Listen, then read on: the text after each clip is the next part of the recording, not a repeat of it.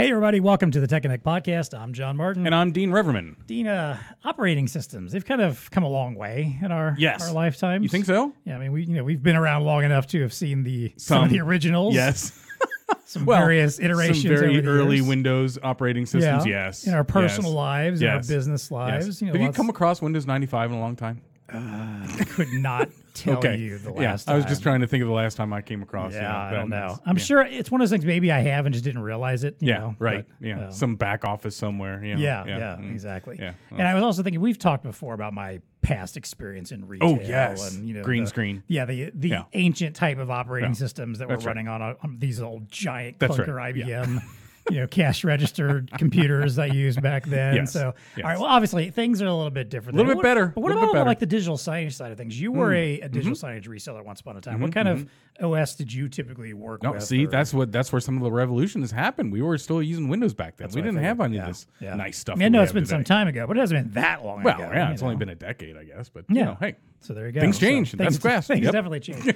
Well, today we're exploring a little bit of that evolution of the operating system. We've got a couple fantastic guests. We've got Google's Brandy with us, as well as HP's David Gosman. Nice. So we're going to explain a little bit about that progression, where we are now versus where we've been. They'll explain it much better. Yes, way better than I can. We were just like, we remember Windows. That's it.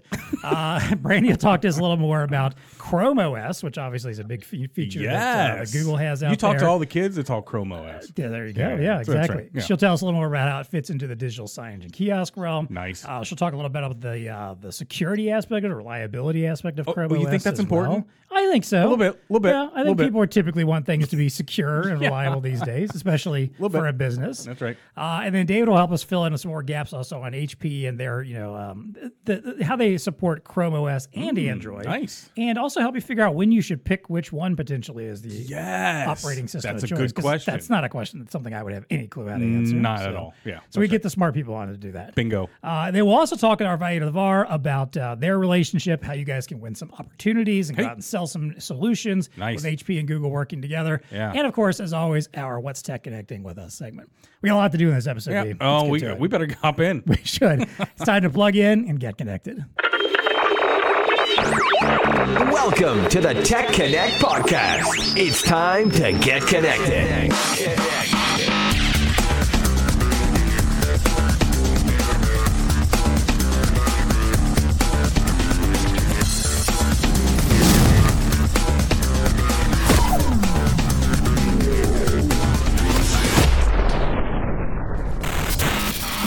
All right, as I mentioned, we have two fantastic guests with today. First up, I'll call it Brandy Al. She is the Google Strategic Partner Manager for Chrome OS. Brandy, welcome to the show. Thank you so much for being on today. Tell us a little about yourself, maybe kind of your path of what's led you to Google and specifically to Chrome OS, working on that side of things. Yeah, thanks for having me on, John and Dean. It's really been a journey for me just learning about Chrome OS in my almost 6 years at Google. I'm just a week shy of my 6-year work anniversary. And this whole time I've been really trying to evangelize Chrome OS with our enterprise customers. Everybody kind of thinks of, Chrome OS as your kid's Chromebook, but there is a lot more to that. And I will say that the same principles of why schools love Chromebooks can also be extended to, retailers, digital signage, and kiosks. So really excited to talk more about that with everybody today. In my day job at Google, what I'm really focused on is just listening to partners, helping them understand, what are the benefits of selling Chrome OS, and also them giving me feedback on what they need to be more successful in growing their Chrome business. So that's my day-to-day and what I do at Google. Awesome. Nice. And you notice Brandy's, got a little accoutrement going on there on her head.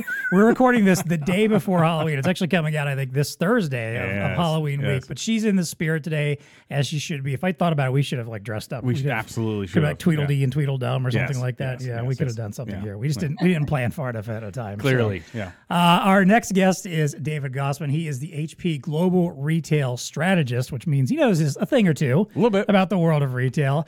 David, welcome to the show. Tell us a little bit about yourself, your background, and your day-to-day life at HP. Oh, thanks. Yeah. So first off, I want to say I feel sorely underdressed thanks to Brandy. That's right. We all do. I'm big into Halloween. Didn't come ready for it. What can I say? They're number one right there. But I guess you could say my journey actually started with DOS, and because it's becoming hard to find developers for that operating system, finally had the need to innovate. But no, really. So I actually I started with computers as a kid, and I started writing little silly programs in BASIC on DOS, right? So that's going way back. And actually did have one of the first commercially ready products for point of sale on Windows 3.1 using Visual Basic way back in the day. So definitely a long history with operating systems, and there's so many great things that were back then, but the world has advanced so much. For me, my journey from point of sale has continued within retail technology and point of sale. And I am part of HP's retail and industry solutions business. So for those that might not know that HP makes more than great printers and laptops and desktops and all that, we do make hardware just for retail stores, actually number one market share for retail stores and restaurants globally.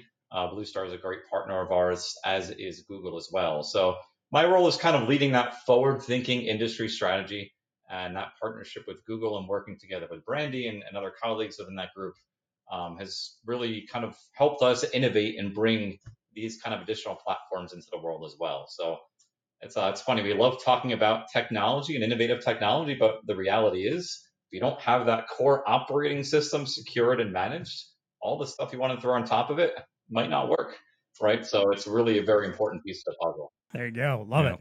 And I don't think I didn't notice the little mention there of how you were just coding in your free time as a child. You know, like it's a little coding on the side, just like all kids do. You know, just, they eat their marshmallow laden cereal, do a little coding. You know, why not? It was before it was cool. So, there you go. Oh man, that's true. We Good have all these stuff. STEM initiatives these days. It is cool to code now, but Yeah. once upon a time that wasn't so much, unfortunately. Yeah, right. Well, again, we appreciate having you both on the show. I think we're gonna have a great conversation here. So let's dig into this. We wanted to talk about this idea of like the OS architecture and where we've been, kind of where we're going. And David, you've kind of hinted that a little bit. Obviously, of your past, you've had a lot of experience in this realm. So talk to us a little bit about that progression of OS, especially as it pertains maybe to retailers, hospitality, the business world, let's say over the last decade or so, and why you think that like current market forces, trends, modern hardware like HP is, putting out there, why it's driving new needs for stores and restaurants to adopt new and different OSs. Yeah, it's kind of it's an interesting topic, because if you go, back in the day, there was obviously, like I said, I had a Windows application for point of sale. So much software was written, for DOS and then Windows over many years, and even some for Linux. And that was kind of just the way things were for a very long time. And there's certainly many good reasons for that. But the needs of retail technology have not, kind of stayed stagnant for quite a while, right? There was a lot of changes in how stores and restaurants operated, but they didn't necessarily innovate and move their technology along fast enough. So as you started to see a lot of progression into retailers moving into the online world, that can be moving their own business into online, or also competing with the likes of Amazon and so many other companies out there that got into online e-commerce and all that.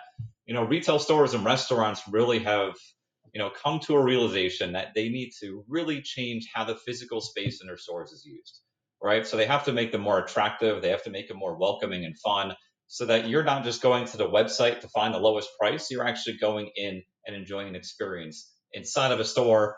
Same applies for restaurants, as more and more food gets delivered through these third-party platforms.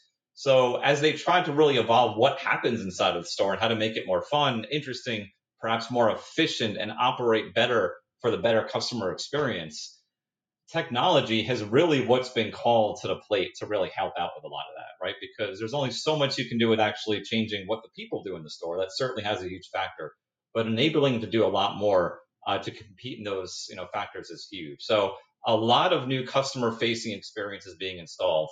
When you go into a lot of stores and restaurants now, you see a ton of digital signage. It's really not just static, like, hey, here's a picture on a wall. A lot of it's becoming interactive, where you as a customer can wave in front of the camera, possibly hold products up. You can touch screens and kind of navigate through inventory and see a lot of deeper information about it. There's so much technology being used in all those different ways, and because of that, that has really driven a huge change in what types of devices are installed in the store, right? Because it used to be just point of sale was a system on top of a counter. Now it's screens of different sizes everywhere. All these different peripherals interact with it. So you have so many more technology touch points all around the operation. And that also calls into play something else. And this is where you had a big evolution of operating systems as well. A lot of the technology that happened in stores was either a server that was in a back room, or you had systems that were controlled by store staff in the front of house. Now you have devices being used by customers, and they're being used by guests, by employees, by pretty much everybody that might walk into there. Some of them are directly using it, and some of that technology is just watching what's going on and adapting to the situation using AI and computer vision and all these technologies. So you have technology doing a lot more. And that means that one, the technology has to be really attractive and approachable. You don't want those old dim screens that are kind of ugly looking and don't respond to touch very well. You want screens that are a lot brighter and more welcoming and act more like your cell phone that you're used to. In addition to that, this stuff has to just work. I think, gone are the days where customers will accept a blue screen, being kind of present on a screen and showing a crashed user experience. You had more tolerance to that in the past. That tolerance doesn't exist anymore. Customers expect technology enabling experiences that works well, and you get that one shot with that customer. If it doesn't work well, they might be gone. So a lot has changed. The operating systems that run on those, you need the ability to manage things more easily. It has to be hyper secure in this day of everything being connected. There's so much that has changed in that whole factor right there. We keep a very strong pulse on it. And that very much led to working more closely with Google and both their operating systems to make sure that we were ahead of the curve in bringing that to market. Yeah, definitely. Dave, let's stay on the edge real quick. I'm glad you brought that up because, that's obviously the transformation that everybody's talking about right now. When you start talking about AI or machine, vision and its usage and the many manifestations that's starting to come out, and, having some continuity across your devices, and you did a good job, right? There's now many different types of devices. It's not just the media player on the digital signage, but now the kiosk is being asked to do analytics and things of that nature. We're pulling more and more of the compute back out of the cloud and putting it on the edge. And when we do that, obviously there needs to be a continuity. So dive a little deeper there on the edge and what you're seeing on the edge and the importance of having some maybe OS continuity. Is that what you're seeing? Is that why people are starting to migrate, to an operating system like a Chrome or something like that, where there's that continuity is coming into play? Yeah, it's definitely a part of it. I think one of the primary reasons that we do see is just the ability for people to manage their devices a lot easier.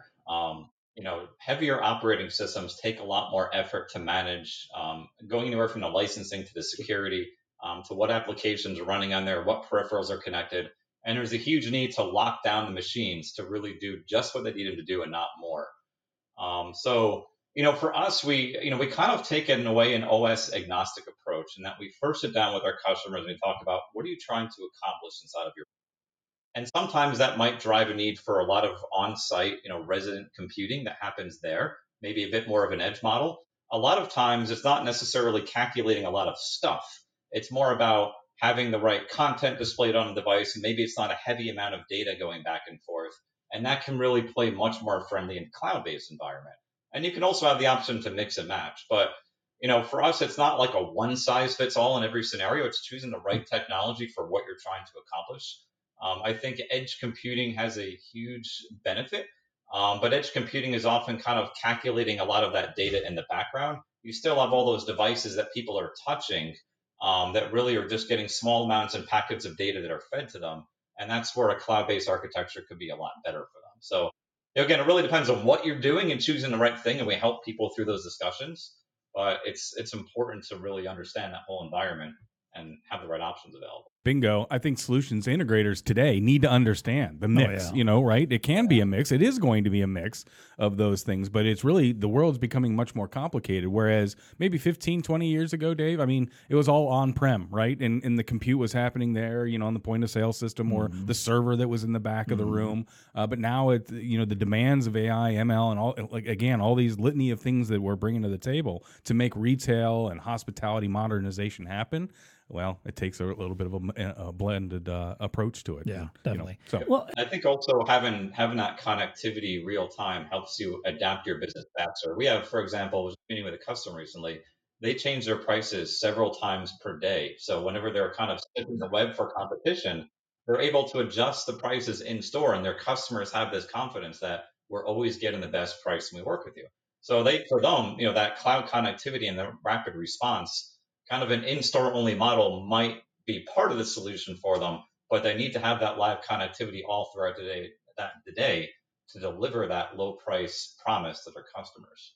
Pricing at by the hour. Yeah, Go ahead. Exactly. Yeah, that's. I mean, awesome when you can do that, but also kind of nutty that you can do that too. Yeah. But David, I also appreciated you mentioned the idea of like the dynamic screens too, and just the idea of a screen that attracts our attention. I mean, again, I've talked about this before. Like we're all ingrained to look at screens. We're slaves to the screens that we carry in our pockets all the time anyway, and we're ingrained to to look for them. And when we see one, we stop, we pay attention. It's more noticeable than obviously than a classic sign would have been. But again, those screens have to look good. They have to look nice. There has to be they got to be moving quickly and have a great presentation, a great feel to them. And again, I think that's a big part of this, I think, too, where people don't think about the idea that, the old school screens that may be out there, that sure, maybe you can have something on an old system that is just, very basic data, very basic information. But some of the, what these newer operating systems allow for is such dynamic and beautiful colors and images. And, when paired up with, great hardware like HP's, obviously, that, you put it all together and it's just a more mesmerizing experience that draws attention and gets people when they walk into a store, restaurant, whatever it is, to stop and pay attention, which is ultimately the goal with these things. Stop, pay attention, interact, and then hopefully buy something at the end of the day too. So, Brandy, I want you to kind of, dive in a little bit further, maybe kind of, give your insight here to that initial question too about, the trends and the market forces that have led us to looking at, new and not the standard old OS and standard operating systems. Maybe from a Google point of view of like what you guys saw out there in the market that led you that way. And then let's, let's use that to kind of dive into our next question too, which obviously is that Chrome is very well known. A lot of us use it as a browser. It's my favorite browser. I've been using it for a very long time. You mentioned the Chromebooks at the top of the show and the OS there. Lovingly called Chromies, by the way, by all the kids. My son just started kindergarten. He loves Technology Day because he gets to play on his Chromie. I mean, as a marketer, I love the fact that they've already branded like a whole category of compute. Yes, exactly. Anyway, so it's well known. It's you have a well known brand and name in the field. So maybe as part of that explanation of why the market forces have led you where you are to take that Chrome OS experience and move it into the business side, and then tell us about maybe where the big benefits and the selling points of Chrome OS for digital signage and kiosks kick in.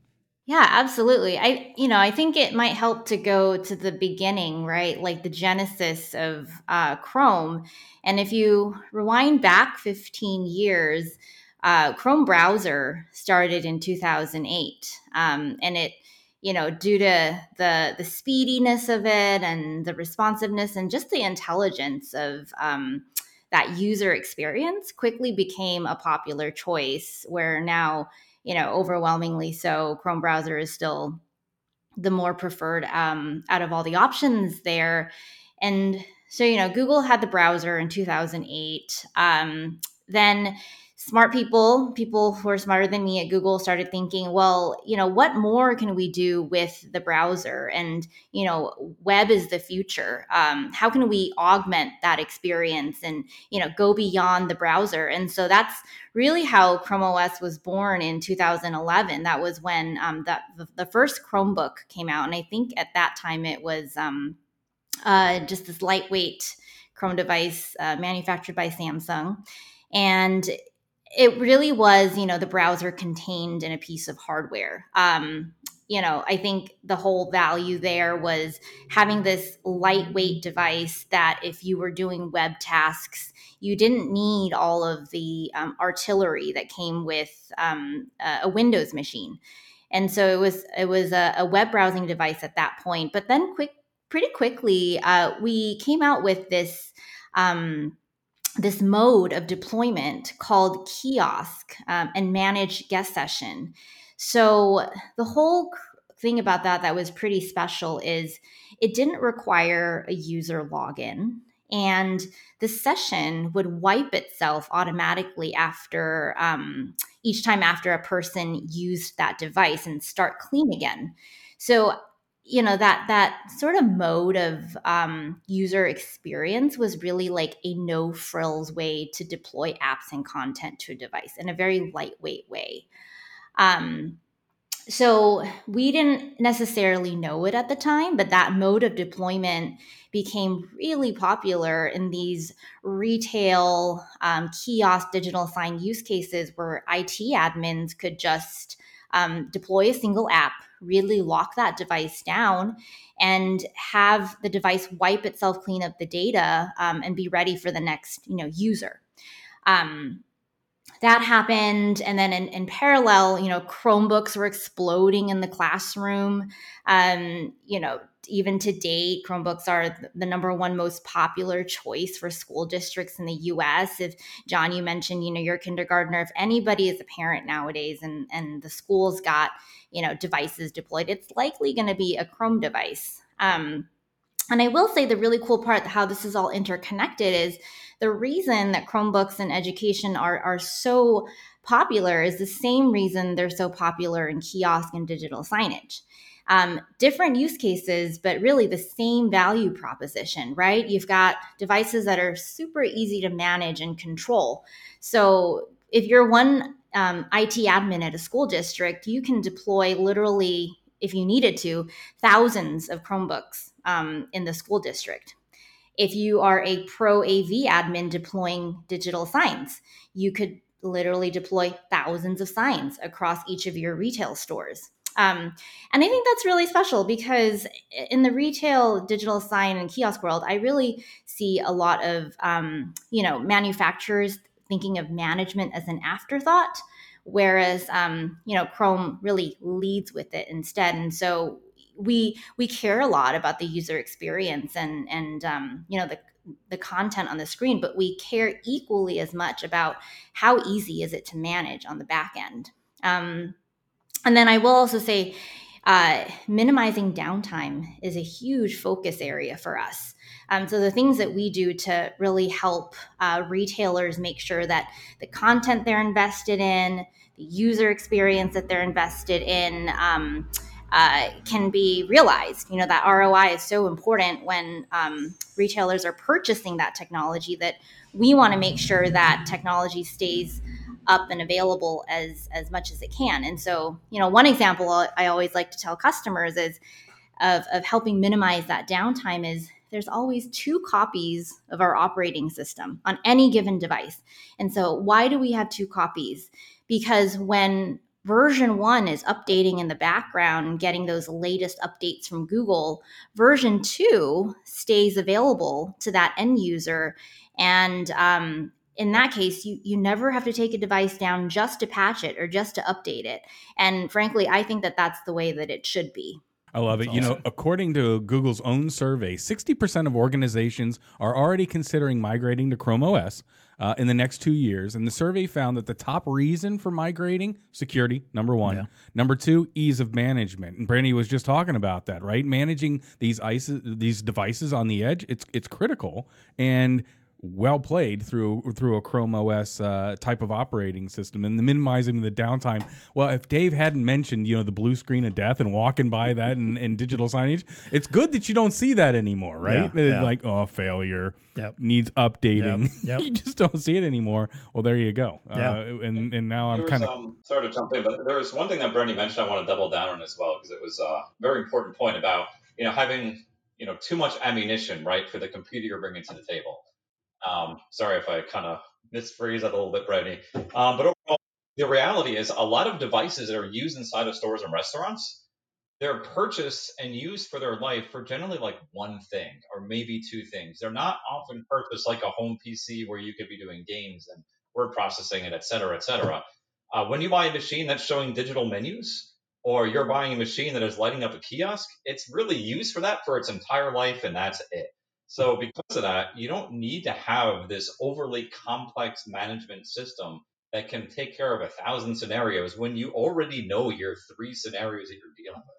And that's why sometimes when we sit down with customers and we talk about what are you using it for, and then we help guide you towards what the best selection of OS is. That's exactly why. We want to guide them towards the best management experience and security experience based on what they need to do.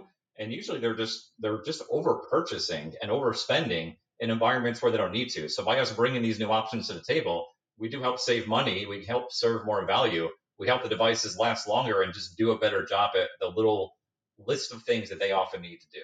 And if you're an IT manager, I think you've gotten into a different notion, right, about no frills. I'm going to use that phrase again, Brandy. It's a no frills operating kind of thing. It's lightweight. And in the past where IT guys and gals would be like, oh, no, this thing can do everything. It can launch, rockets to the moon and stuff like that. Yeah, but really we don't need it to do all that. We just need this lightweight device, or entity on the edge that we can do things on. Sometimes simpler is better. I mean, that's especially in these applications, these use cases that we just mentioned. Yeah, exactly. Right. Yeah, I think David, you made a fantastic point there. The idea that it's sometimes there's just one use that you need it for, and you might know what that is. It could be just displaying today's specials. It could be showing a menu. It could be a simple kiosk for checkout, or for or they're wayfinding, something like that.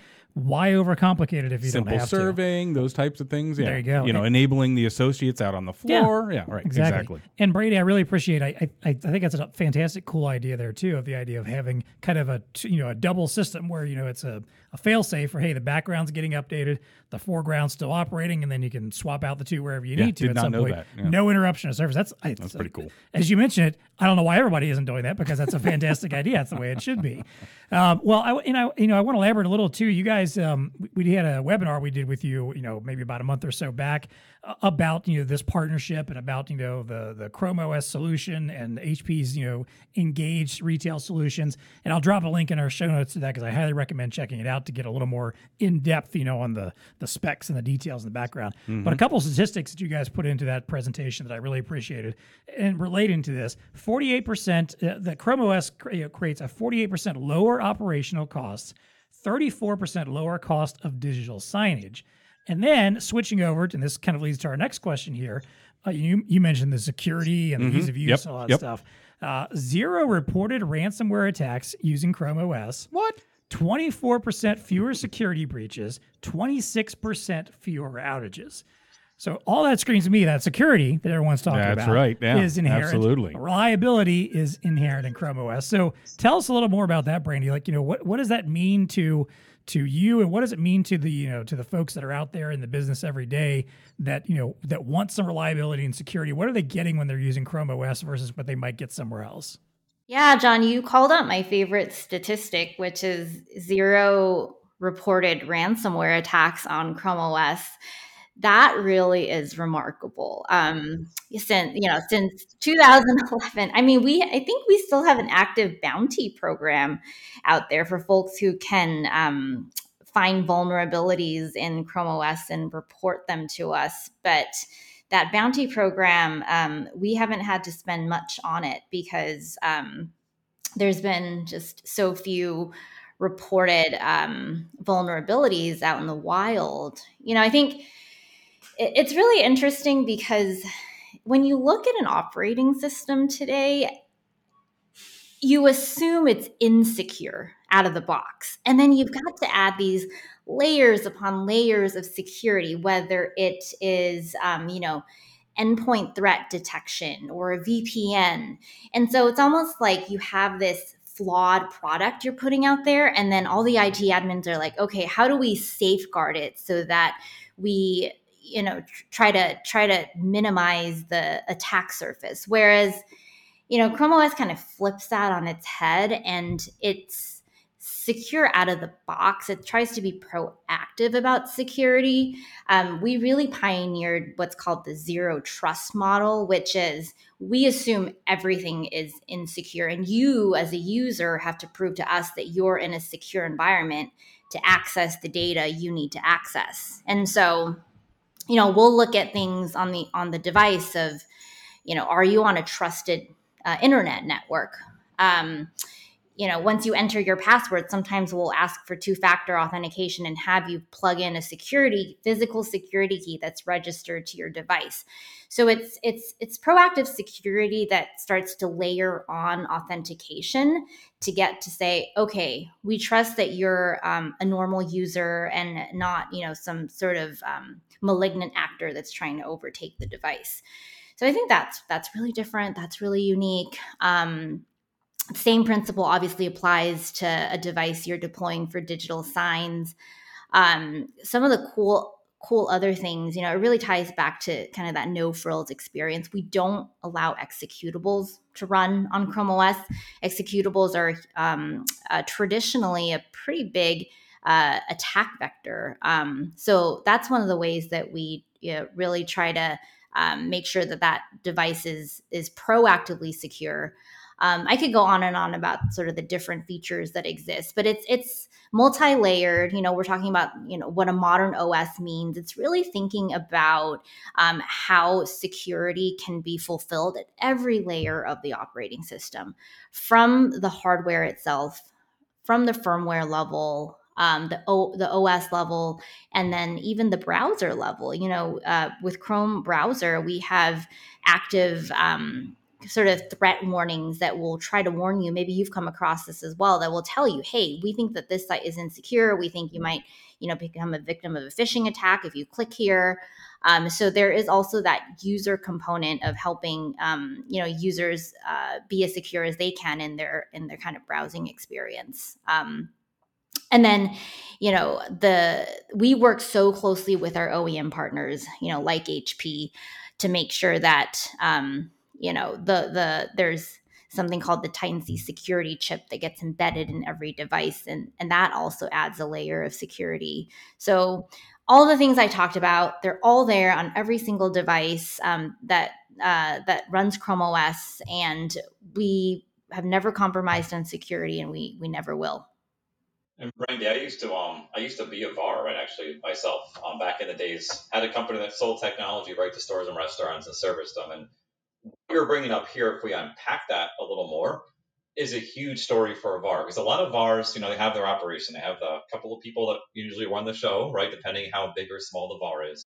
And then they have employees that are there for sales, but also for support and management of the devices. And the more, they usually have some sort of formula, but the more devices that they sell and they're managing and helping customer support out there in the field, the more people they need over time to do that. But when you have something like Chrome, and like you mentioned here with the no reported ransomware, but also just the manageability, less security, fewer outages, that changes the labor formula for VARs, right? They can have more devices out there with fewer people that they need to support those customers. And if something does happen and the machine goes down, they need to restore it, it is that much easier and faster. So kind of going back to the original question of the podcast too, why is operating system such a big decision for VARs? It means that they can be more competitive or more profitable depending on how they want to take this, but they can deliver solutions to customers that run more reliably. They can still charge their service contracts, as a VAR should always do, but they can actually execute and deliver those services a lot more efficiently. So I think Yeah. I was back to get rid of my history there. So It's like the perspective, so cool, David, right? Like the VAR perspective is, it doesn't matter what technology you're presenting to the end customer. They want their content on the screen. They want that, self-service experience. I've had VARs tell me that it's with Chrome OS, they're saving, just think about, labor per hour, number of support tickets filed. So the VARs are really realizing that cost savings on a sort of resourcing and talent level. And they still get to deploy that same awesome content for their customers.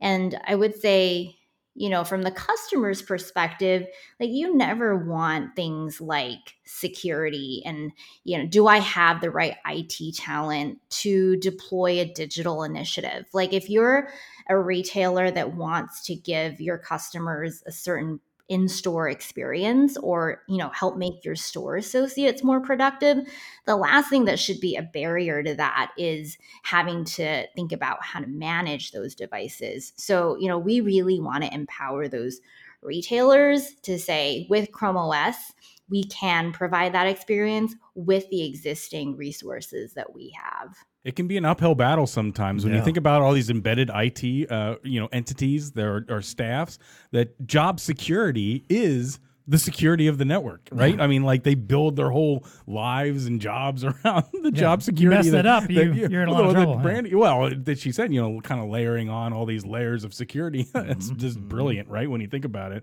Well, here's a product, but wait a minute, we need to now secure it with all this other stuff. Right. Oh my God, talk about job security. That's what I'm saying. Yeah, You got an IT department. It's like, well, if it goes down, we're the people. So, but to David's point, I mean, it can make the reseller be that much more efficient and go after that much more business with the same resources, human resources that you might have in place.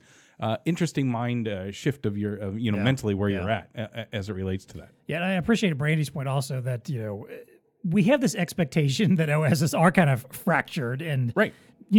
Inherently flawed out of the gate, out of the box. It's like a ticking time bomb sitting in your computer, right? How often have it's just a matter of time before this thing. Exactly. Right. How often, like you on like a phone or on your computer, like, oh, hey, there's a new OS available. You download it, and then just a week or two later, you're getting like, hey, you need to download this 0.1 emergency patch that fixes all these security flaws. Now, typically, I think that's usually someone whose job it is to go find security flaws, found something and let them know, and so they put out a patch. Yeah. Occasionally, it's because someone actually found something to exploit. But I think we do think inherently that, like, all right, new OS.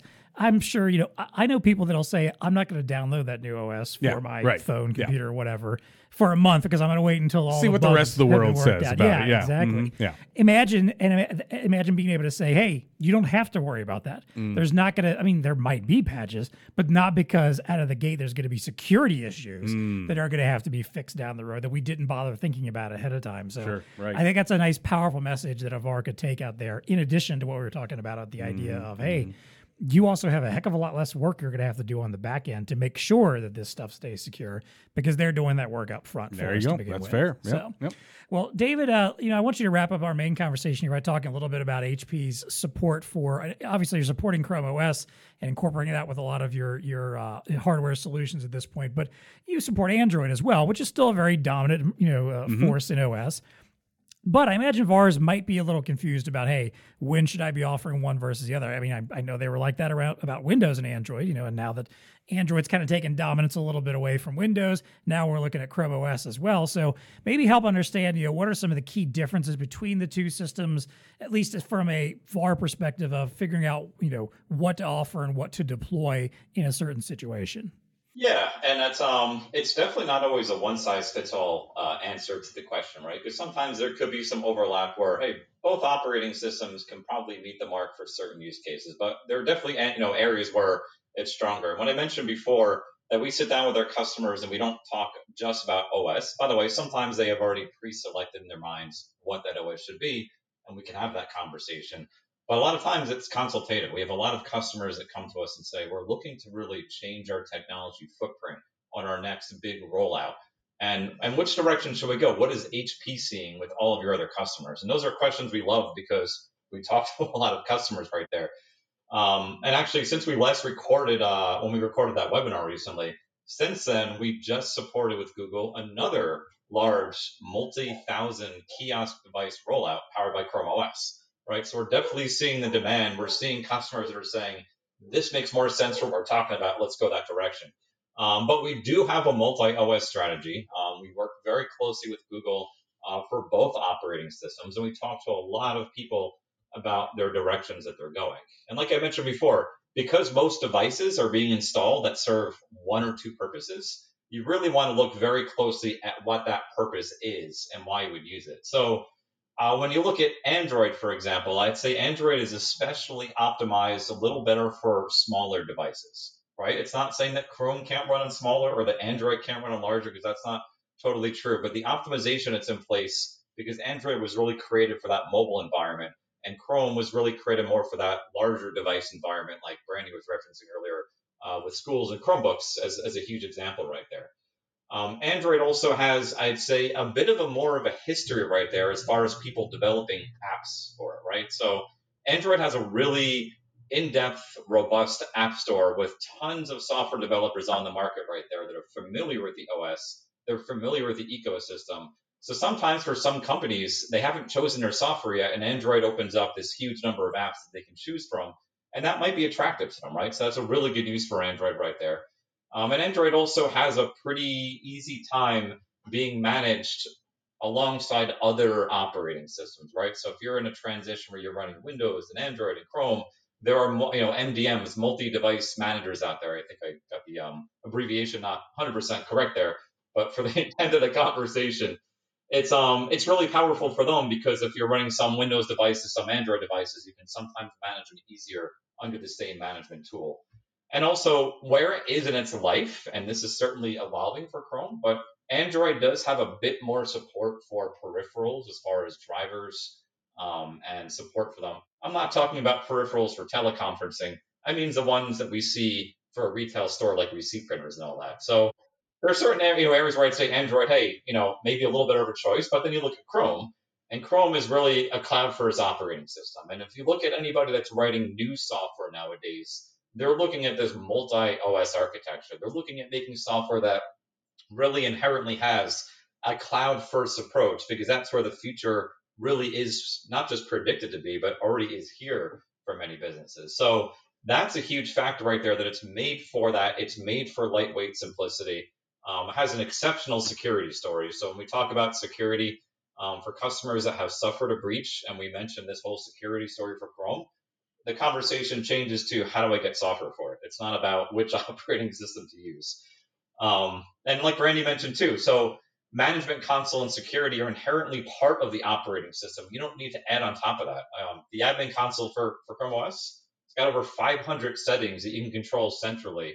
And those are for big fleets of devices. And in a big fleet of devices, they're not all the same, right? Some of them in a different region need to do one thing versus a different thing in a different region. The admin console makes it easy to not just manage a large number of devices, but manage them in groups, right? So you don't have to have them all do the same thing. And that's a really, really important part.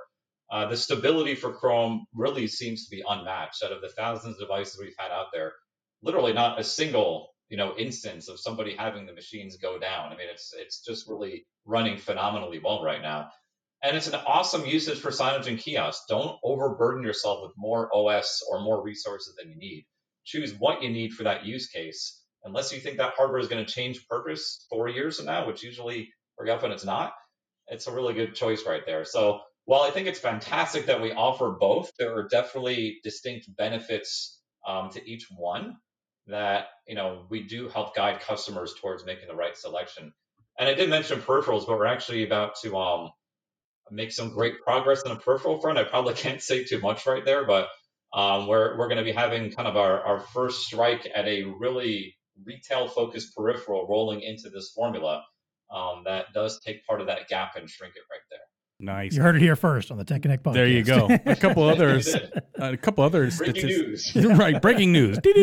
A couple other statistics to kind of back up what David was talking about there. 2023 IDC report that Chrome is the fastest growing operating system in the world. With expected growth in the 20% range. However, as impressive as that is, Android is still the dominant of the two, apparently. According to StatCounter, Android had a global market share of 69.7, let's call it 70%, in September of 2023. And I think that gets to the use on mobile devices, right? And that's all phone usage and stuff like that running on an Android, while Chrome OS is more in the 2% range. So a lot of growth there, but I think David did a great job of kind of painting the opportunity, right? Of, Android's typically used in mobile environments, tablet or smaller device, phone and things of that nature. But clearly, and that's what I think the takeaway from me is that VARs and solution integrators have to know the difference between these operating systems and the use cases that people are utilizing it in so that you can come to the market with the best solution. I mean, what do you want your digital signage to do? Not go down. So what's the best operating system that's going to enable that, right?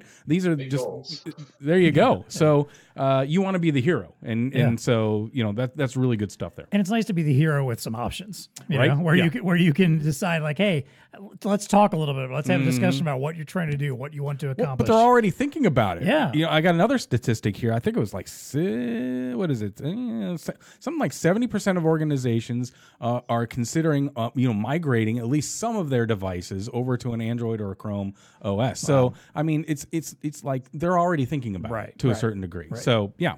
So make yourself knowledgeable. You understand better have the differences and the choices. You better have the solution. Hopefully you were listening to what David just had to say. Bingo. There. That's if not, rewind this a little bit. Listen to that part again. Right. All right. Brandy, do you have anything else to add there as far as the Chrome versus Android? Well, yeah, I mean, I'll just say, of course, Android and Chrome OS are part of Google, and I love our Android friends. Never would speak ill of them. No, Android, of course not. Even though they're on the other side of the building. No worries. Chrome's your baby. We understand. Yeah. I'm on an Android phone myself, and I love the experience. I think, to David's point, it's never going to be clear cut. And I think VARs and customers alike really have to start with, what are my priorities? Like, if I'm deploying this technology, what is it that I care about? As a consumer myself, I will say, we all, omni-channel has probably been a term that's been used to death in the retail world, but it's still very relevant. I might place an order on my Android phone for, my favorite clothing retailer, walk into the store, and maybe they've got a, self-service kiosk there where I can pick up my order or let the store associate know that I'm here and have that sort of check-in experience. And so that kind of experience in store might be better facilitated with, Chrome OS, large tablet form factor, especially with the HP Engage kiosk. That would be a more conducive experience on a larger screen. And so and then while I'm in the store, there might be digital signs kind of out and about letting me know about the latest promotions and specials.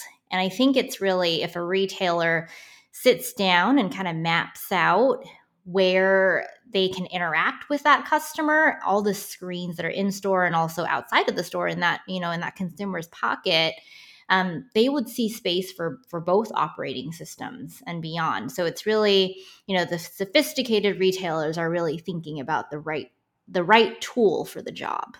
Yeah, and, so Brandy's costume is a little more fun than mine, I'll say at the moment. But my costume, you can see, is I'm also an elected school board member. And, so this isn't really related to retail, but I was part of my district when we went through that transition from very heavy operating systems on devices that were in the hands of thousands of kids, right, which love to try to break things and challenge things. And we moved them over to Chrome. And the ability to see how much less work is involved in managing thousands of devices in thousands of kids' hands is dramatic. So that was an example where we had to find the right operating system to meet what we needed to do. Before that, we were just running a lot more weight. We're dragging a lot more along than we needed to for what we were looking to accomplish. So it's been pretty transformational, and I think that's why so many schools have shifted over, because a lot of those tools for kids are now web based and they can change very quickly. And it's just very I agree with what Brandy said. So we'll leave it at that. There you go.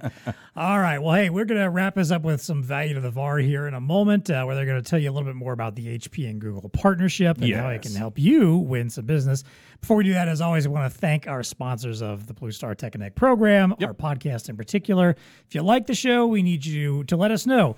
You like and subscribe wherever you're listening on an audio podcast platform. If you're watching on YouTube, make sure you're subscribed to our YouTube channel. Drop us a comment, give us a review, and let us know what you want to hear about on the show. We always need your input on ideas and topics of what to discuss. You can always find a link in the show notes to send that to us. You can also email us at any time, techconnect@bluestarinc.com. All right, let's wrap things up here. Let's start first with our value to the VAR. Yes. And like I said, I kind of want you guys to talk a little bit maybe more about, if you haven't picked up on it already, there's a great relationship going on between HP and Google here. So tell us more about that partnership and how you guys help VARs go out and find opportunities and, more importantly, sell new solutions around HP products and Google's Chrome or Android solutions as well. Yeah, I mean, I will share just some of the programs that we've put out there to help our VARs effectively evaluate an HP Google solution. We understand that what's out there is broken, but it's still what they know best. And so sometimes trying a new technology might seem a little bit intimidating, but what we're all about is removing that barrier to try it, right? So some of the things that I'll put out there is, we're offering demo kits to our VARs all the time. You guys want to get hands-on with that technology, and so we want to make that available to you. So we're always, making hardware available to VARs to try out. Got a really smart team of people on both sides, our sales engineers, that if you have an opportunity, don't feel like you're going at it alone, because there's some really technically minded folks that can help you architect a solution, demo it to the customer. And that exists on both HP and Google sides. And then, we've got funding, we've got money, we're putting dollars out there for interested VARs that want to run Chrome OS projects. And so you can get dollars put towards any kind of services you offer to your customer to try to close a deal, whether that be, proof of concept or a pilot, even money towards deployment services. So we're all about trying to remove that barrier to adopting new technology. Most VARs love that, Brandy. If there's some kind of, like a proof of concept that they want to try to work with. In all seriousness, I mean, you look at the hardware manufacturers as being a part of that ecosystem and the ability to enable those types of things. David? Well, I think Brandy had them at we have dollars, right? So it has impact right there. It really does. But it's just been a fantastic partnership overall. And, from the HP perspective, I mean, we work with a lot of bars. Most of what we sell is actually sold through the bar channel all around the world.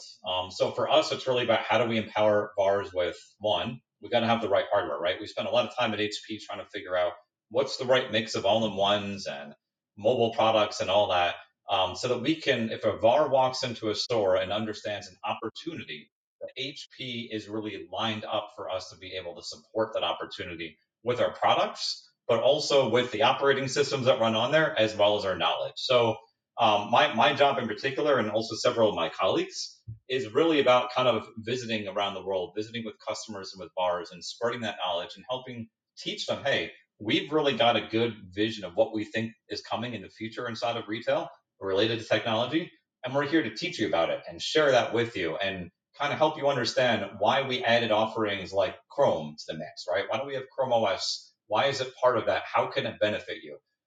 So I think that's really a powerful message for bars, that they like vendors or partners, really partners that can come in and teach them and help them navigate those things, help them understand where the future is going and help them prepare for that.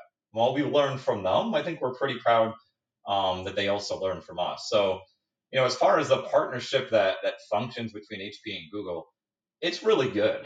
It's actually like excellent. And you often don't see that between two very large companies. A lot of times people there to kind of do their roles, but don't necessarily represent the relationship between the companies as one of the benefits of making those solutions out there. So in addition to knowing Brandy, I've gotten to know a lot of the people over at Google, and I've gotten to make sure that they also know a lot of the folks over at HP. And I've always had the philosophy in life, you need to, when you're doing business, it goes a lot better when you really genuinely like the people you work with and you put effort, not just into the product, but the relationship. We make sure we have social time together. We have fun. We get along. We get to know each other really well. And it builds this trust. Like, we have great products on both sides, but we know that if a customer has a tough question, Google's there to help us on the phone. If a customer has an issue and they call Google, Google knows that we're a phone call away, and there's this trusted relationship. And when you're dealing with a VAR, you don't want to leave any of those things up to them to figure out. You want to show them that we figured it out. We're going to make this really easy for you to innovate because we've done it together first, and now we're bringing it up to you to help make you more successful. So I think that partnership and the theme of how we run it is actually very unique, especially for large companies. And I really think that bringing this offering to the table, I'm going to kind of revisit what I said earlier. It's going to help make VARs more successful, right? They have more opportunity to put more terminals out there in the field with something innovative where it's easier for them to deliver a solution. The solution runs better in the field. They can charge just as much as they were before in their service contract. It's just kind of a win-win because everybody's happy, including the end user that has solutions that aren't being blue screens, right? They're just working. So really enthusiastic about it. Yep. That's good stuff right yeah, there. that's what you like to hear. Yep. Definitely that excited relationship. Yeah. I'll just add on also that obviously I mentioned earlier the webinar you guys did with us a little while back. Highly recommend checking that out if you want even more understanding and detail about their relationship, how they came to to work together, the HP Engage solutions, how Chrome OS really fits in and works. Good stuff. I'll drop that link in the show notes. Do not hesitate to check out that webinar. Yeah. Because if you don't know a lot about it, it's a depth. great stepping stone, right? A great first step. Yeah, exactly. All right, now let's wrap up with our favorite segment, What's Tech Connecting with You? This is where we get to talk about something in the world of tech, innovation, science, some kind of discovery, whatever it is, something that's got our attention, caught our eye. David, I'll let you kick this one off. What's Tech Connecting with You right now? I'm going to do one retail and then one non-retail. So I'll start with the retail one first, because I feel like how do you have a podcast that has the word tech in it without mentioning artificial intelligence, right? And it is one of those technologies that is certainly mind blowing, and it's one of the things I get to. I'm fortunate I get to speak about in front of audiences, and also we recently hosted our own customer advisory council. We had about just over a dozen really high powered, very big brands that you would definitely recognize that I can't always talk about publicly. We brought them together and we talked through some really challenging artificial intelligence topics. I wasn't there to talk about just using Bard to create content, which, by the way, has huge benefits for retailers, no question about it. But we said, hey, let's put chatbots aside and talk about how technologies that make up AI, one of them being machine learning, which for the casual observer is kind of the ability for a computer to use data that it's getting from various sources inside of the store and provide operational recommendations out, right? So, it has this data, it sees what's happening in the kitchen, and it says, hey, you're taking a very inefficient path, or you're mixing together food, or maybe you haven't cooked this food to the right temperature. It can ingest this data and give real-time recommendations and actually learn from a kitchen.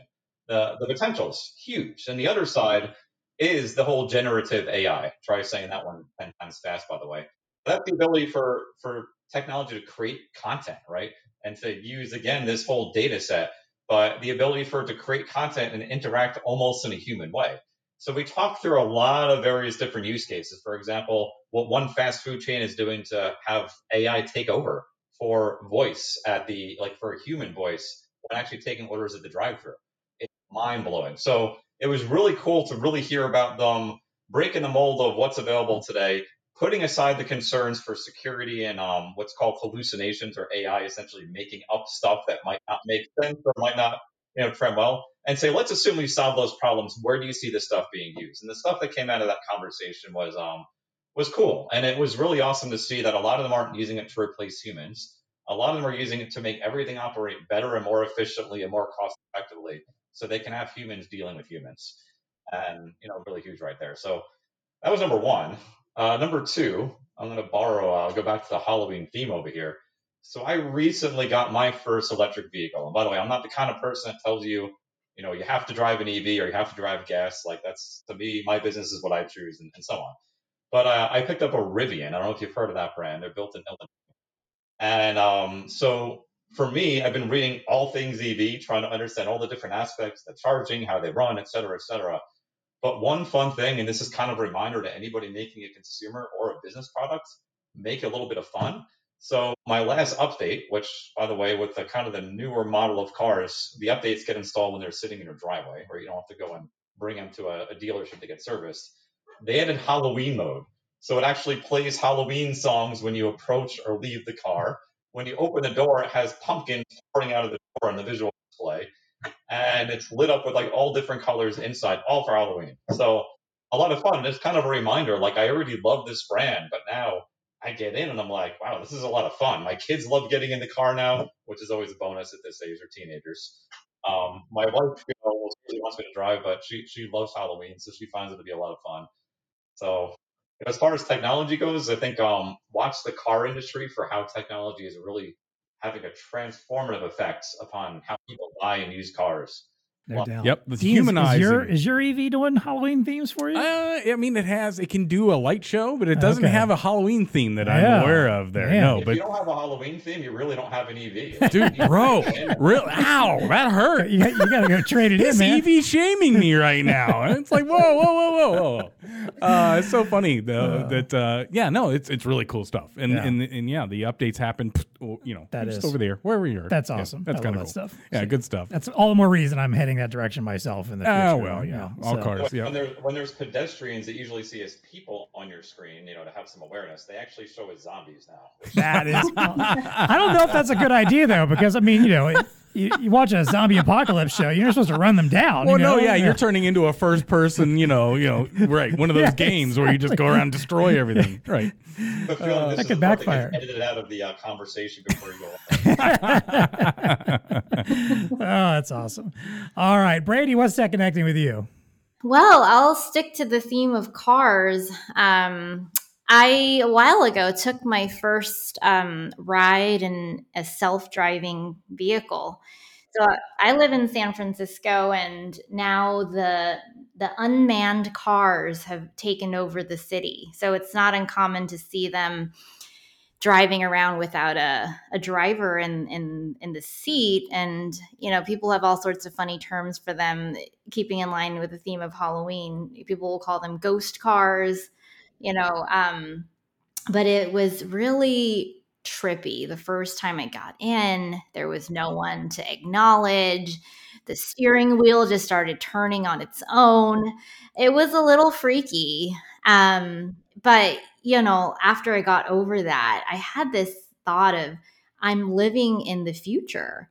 Like, I could see by the time, a few decades later, maybe it's this scenario where it just becomes, you don't give a second thought to climbing into a car without a driver at the helm. And I just had that really crazy cool experience of taking a ride without a person, really thinking like, this is like the next shift, revolution, if you want to call it that, of transportation. Yeah, isn't that awesome? So it's like getting in an elevator back in the turn of the last century. People didn't get in it. It's like, what do you mean I'm going to get in a box? What do you mean this box is going to take me up to the top floor? No, I'm not getting in an elevator. Are you kidding me? Well, so thank you for being the whatever, the guinea pig. Yes, the guinea pig, and getting in the car. Now we have joked about it that there's some issues with them kind of clogging up the streets out there in San Francisco, right? So yeah, okay. We've seen that. You've seen it. Yeah. Hey, those are bugs. They'll get worked out. Yeah. Eventually. But we need folks like Brandy out there trying them out so we can get to the the smooth version that all of us get to partake in. Yes. Remember, if it hits a zombie, it was only a zombie. See? Yeah, exactly. As long as you look up from the screen, it's just a zombie. Yeah. Oh, good Exactly. stuff. There you go. Good stuff. All right, Dean, what's that connecting with you? All right, so in the season of Halloween, I thought I would go with the fear factor type of thing. So there's an entity out there, Chapman University survey of American fears. Do you want to take a guess at number one? Like, what do you fear? Is it ghosts and I'm goblins a spiders or guy. rejection? Spiders freak me out. Getting sick. David, Brandy, you got anything? What are you fearful of? You got what's your top number one? Spiders. Yeah. Okay, neither one of you are on the list. David, really? What do you got? Yep. I probably have like I like hiking, and sometimes you get pretty high up in mountains, and I still have this, I would call it a healthy fear of heights. There you go. Okay. All right. Yeah. You're not even on the list. Yeah. So, okay. So the Chapman University survey of American fear is to collect annual data on the fears, worries, and concerns of Americans and how those fears are associated with their other attitudes and behaviors. So, okay, this sounds like a little bigger than just like it is a little bit bigger. Bug. That's why you'll never guess number one. Number one fear, and it has been this way for the last 7 years, is corrupt government officials. That is the number one fear of Americans right now. Corrupt government officials. I mean, that's no fun, but I don't know that it's something that keeps me awake at night. Top of the list. And then I'll just rattle off some of the other ones that are up there. Number 2, economic financial collapse. Okay. Yeah. Number 3, Russia using nuclear weapons. Okay. That's back in the top 10. I thought we had gotten rid of that one for a little while. Well, it's that the 80s one's all back over again, isn't it? Then you throw in the normal, becoming seriously ill, people I love dying, Okay. polluted drinking water, cyber terrorism, those types of things. I mean, there's your top 10. Now I'll go to the bottom 10, like what barely gets on the needle anymore. Strangers. People aren't fearful of strangers that much anymore. And 2, needles. Are you fearful of needles? No. All right, well, that's in the bottom there. Catching the flu. No longer a big fear. Okay, I can understand that. Ghosts. Ghosts is 4 from the bottom. Okay. Blood.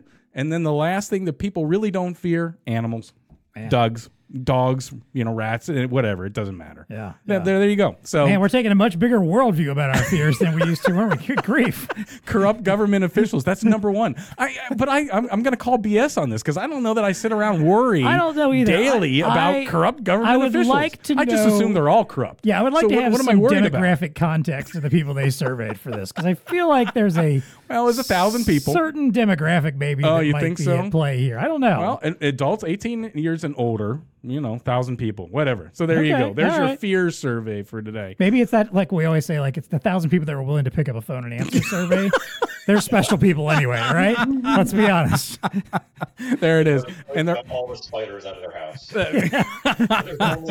There's only corrupt government officials left. Well, clearly they're living in like a hermetically sealed steel bunker underground, I guess, to avoid the nuclear strikes and the corrupt government officials. So I guess they don't have to worry about spiders at that point. Not at all. So what's a tech connecting? All right, I didn't do the Halloween theme. I apologize for that. But man, drop the ball, maybe in a way that we're talking about some archaic technology. I don't know. Yeah. So September. Did blue screens fall on that list? Just to be clear. Yeah, no doubt. Yeah, that's fair, David. That's blue screen of death. Yes. I hope that's not high on the list anymore. No, didn't make it. If so, they should be switching to Chrome OS.